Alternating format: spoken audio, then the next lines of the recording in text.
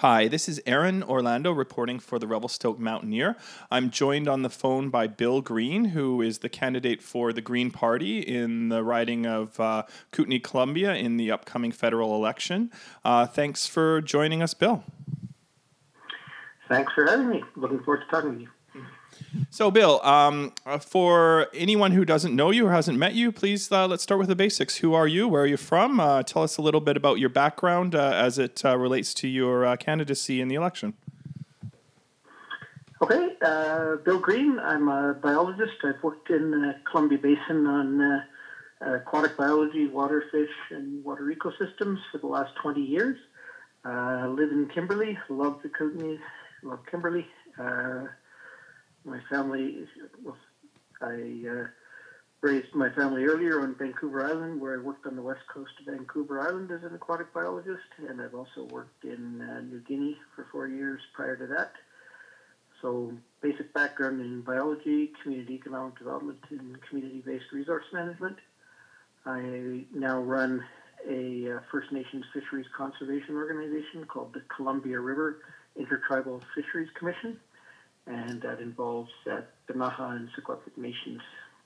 And focused on two things. One, protecting and preserving the fish habitat and aquatic ecosystems that we have, and restoring salmon throughout their historic range in Upper Columbia. All right, Bill, thank you. And why are you running in this election?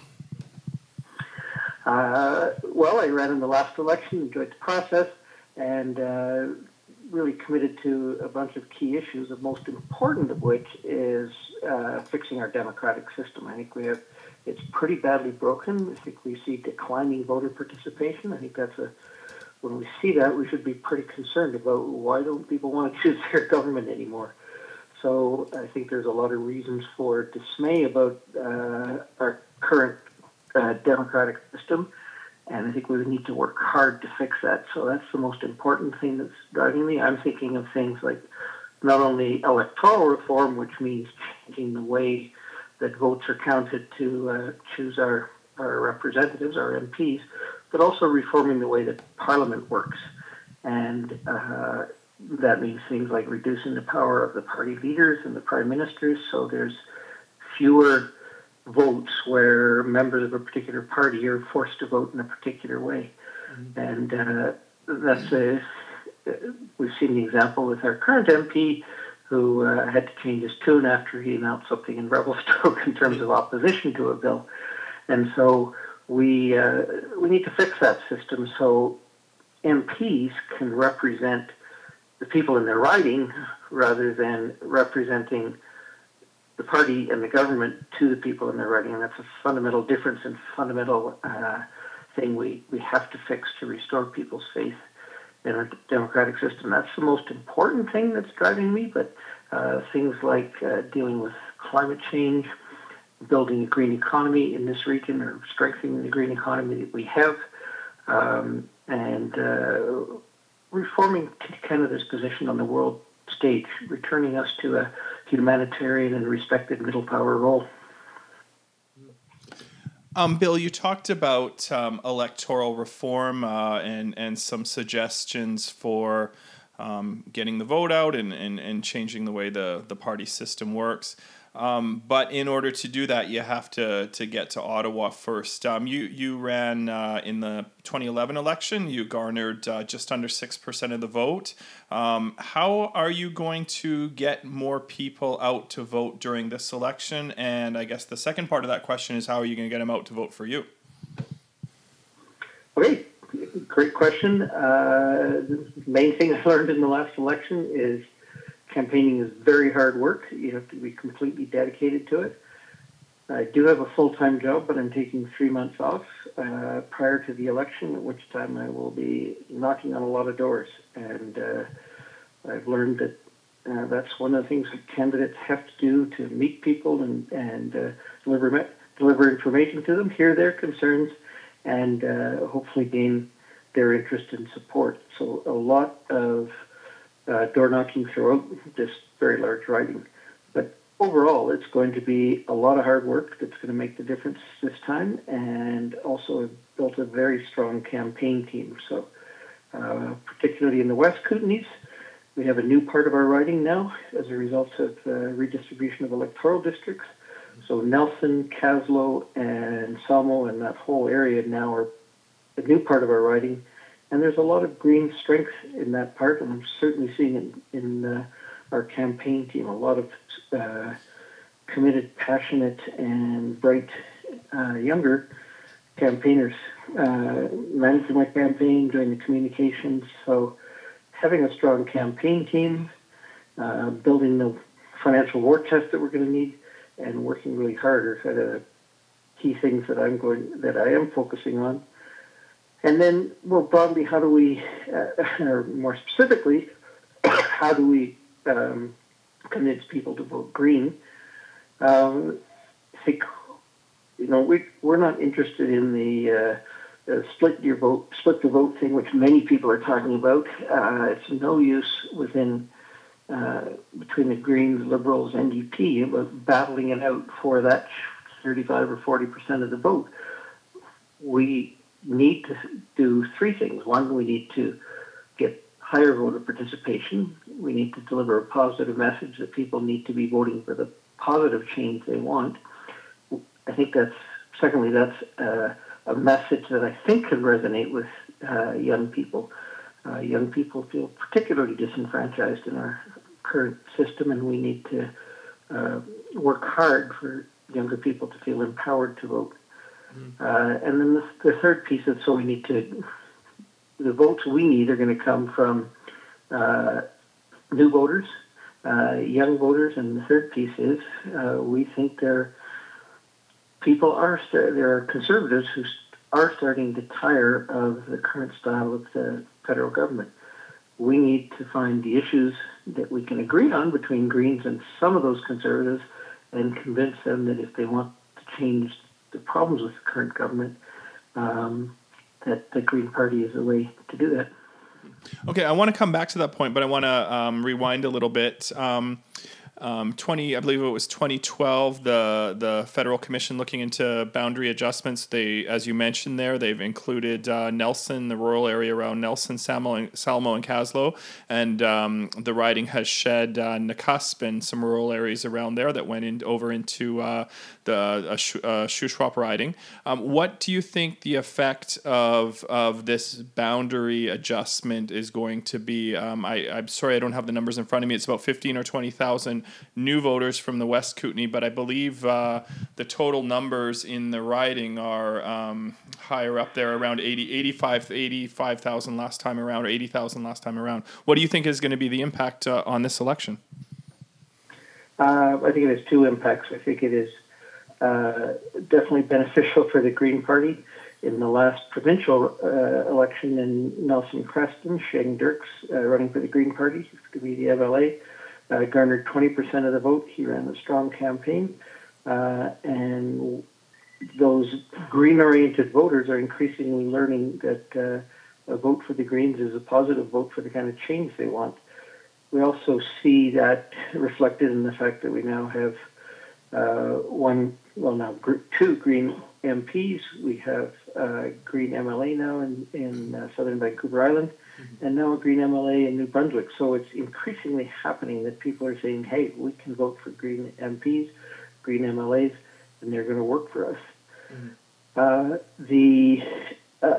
So I'm really encouraged by the addition of those areas. That I think I already mentioned the other piece of that, which is there are a lot of people that are committed to the Green Vision and the Green Party in that area, and they're really throwing their weight behind this campaign in so many ways, and that's going to make a big difference.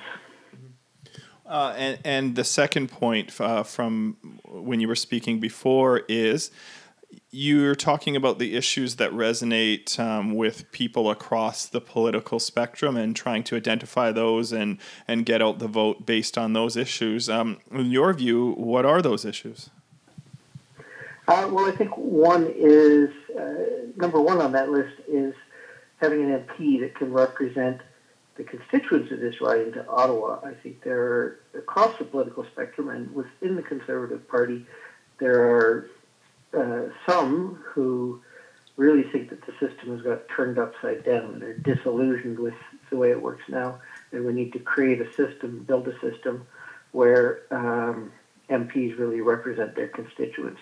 And part of that's just simple, good, hard constituency work, which is going around, spending lots of time in the communities before the election, but more importantly, after the election, and listening to local governments, listening to organizations and individuals about what they want to see addressed through changes in legislation and policies.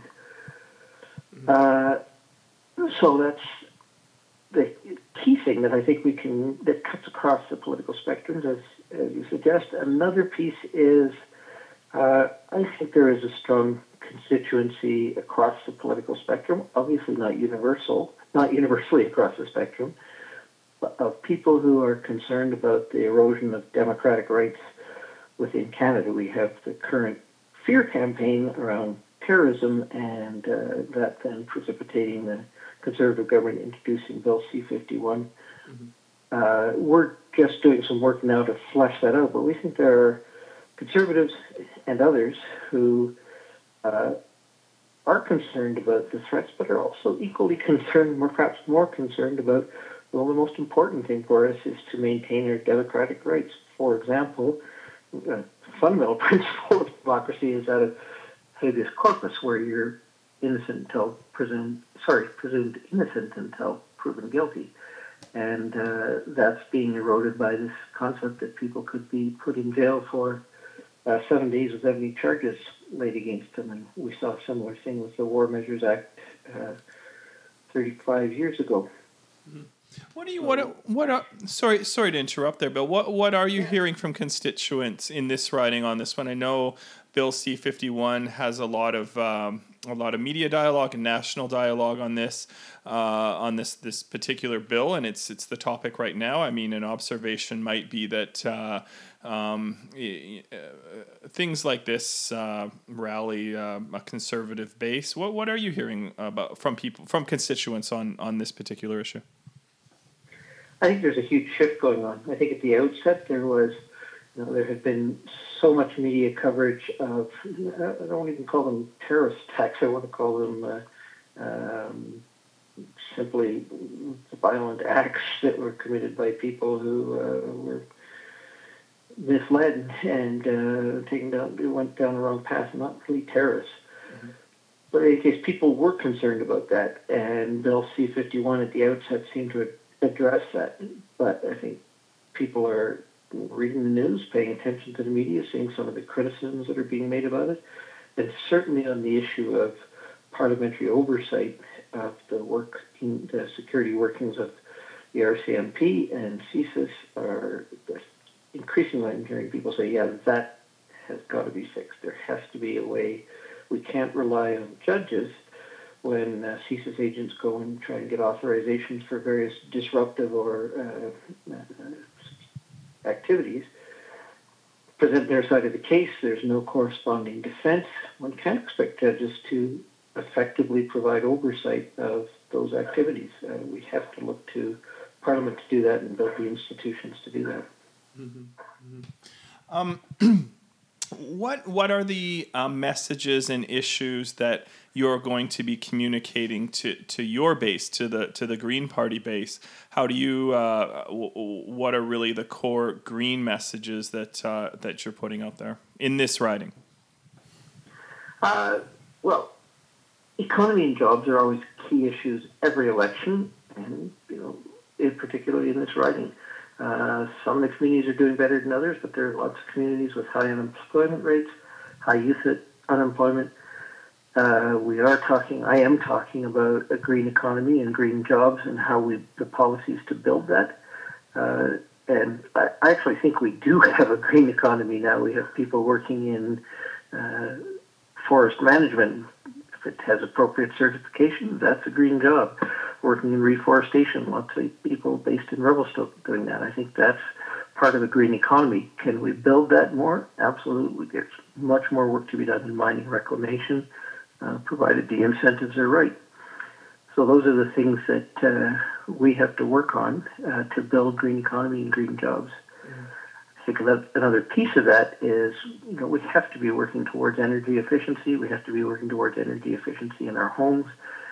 The Eco Energy Program was kind of proven darn effective in reducing home energy consumption, reducing carbon emissions associated with that, and reducing people's costs. I mean, it was a triple win situation. So certainly talking about that, talking about green infrastructure, and which means, many of our communities are 100, 120, 140 years old, with aging water infrastructure, sewer infrastructure, roads, etc. And it's a tremendous deficit and tax burden on those municipal governments to catch up on the deficit of infrastructure requiring repair. We have to be, the federal government does support infrastructure programs in communities, but that needs to be targeted at green infrastructure, so water systems that actually fix leakages, reduce the amount of water that's taken out of our streams and rivers. And I think there's another great example in the Revelstoke Golden area, which is, the Green Party supports the twinning of the Trans-Canada Highway because it is an urgent safety concern. But we have to be taking a longer view, which is we have to make the railway system through there more efficient, make sure it's completely twinned, so we can get some of the truck traffic, in the longer term, get some of the truck traffic off the highway and into intermodal on trains.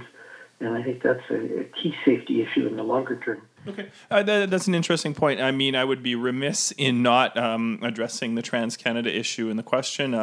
Obviously, the twinning is something that you've touched on there, but I haven't heard, as far as I can recall, this election or last election, talk of twinning the railway. Can you explain a little bit more about what you mean and what the federal involvement in that would be?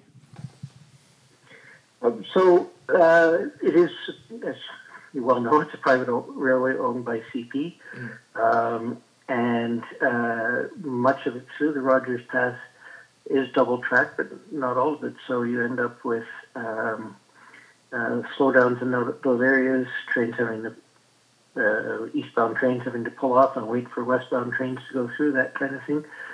So if we have a fully twin track system, we can have one track going one way, one the other way. And I think we need to look at, okay, what incentives can the government provide to CP that are in the public interest that lead us to that enhanced rail infrastructure that we need, and trying to, as a consequence of that, try and improve the passenger rail experience as well. And since I'm new to this, do you have a ballpark figure on how much something like that would cost? I have no idea. So what we are suggesting is a major investment in four-laning the Trans-Canada through Rogers Pass has to be made. But let's begin doing the work to first find out, is it feasible? What are the additional costs? How much is already twin track? Even if we are twin tracked, where do we need more lengthy sidings to make the system work better? So start with a feasibility study, business plan, and investment strategy to move that ahead. Mm-hmm. All right. Well, Bill Green, I do appreciate you taking the time to talk to us here at the Revelstoke Mountaineer. And I'll leave you with one last question. Do you have any visits to Revelstoke planned in the next couple of weeks? And if not, when do you anticipate you'll be doing some door knocking that you talked about up here in Revelstoke? Yeah, I've actually got a few trips up there. I'll be there April 9th and 10th. That's my work, but certainly evenings or other times are available. And then I'm there again a week later. And I maybe tying that in with a weekend spent door knocking. So hoping mid-April I'll be doing some door knocking in Revelstoke. Okay, Bill, I'm going to sign off. Just hold on until after the recording ends here. But that's Bill Green, Kootenay Columbia candidate for the Green Party in the upcoming federal election. Thank you, Bill. Thanks very much, Aaron.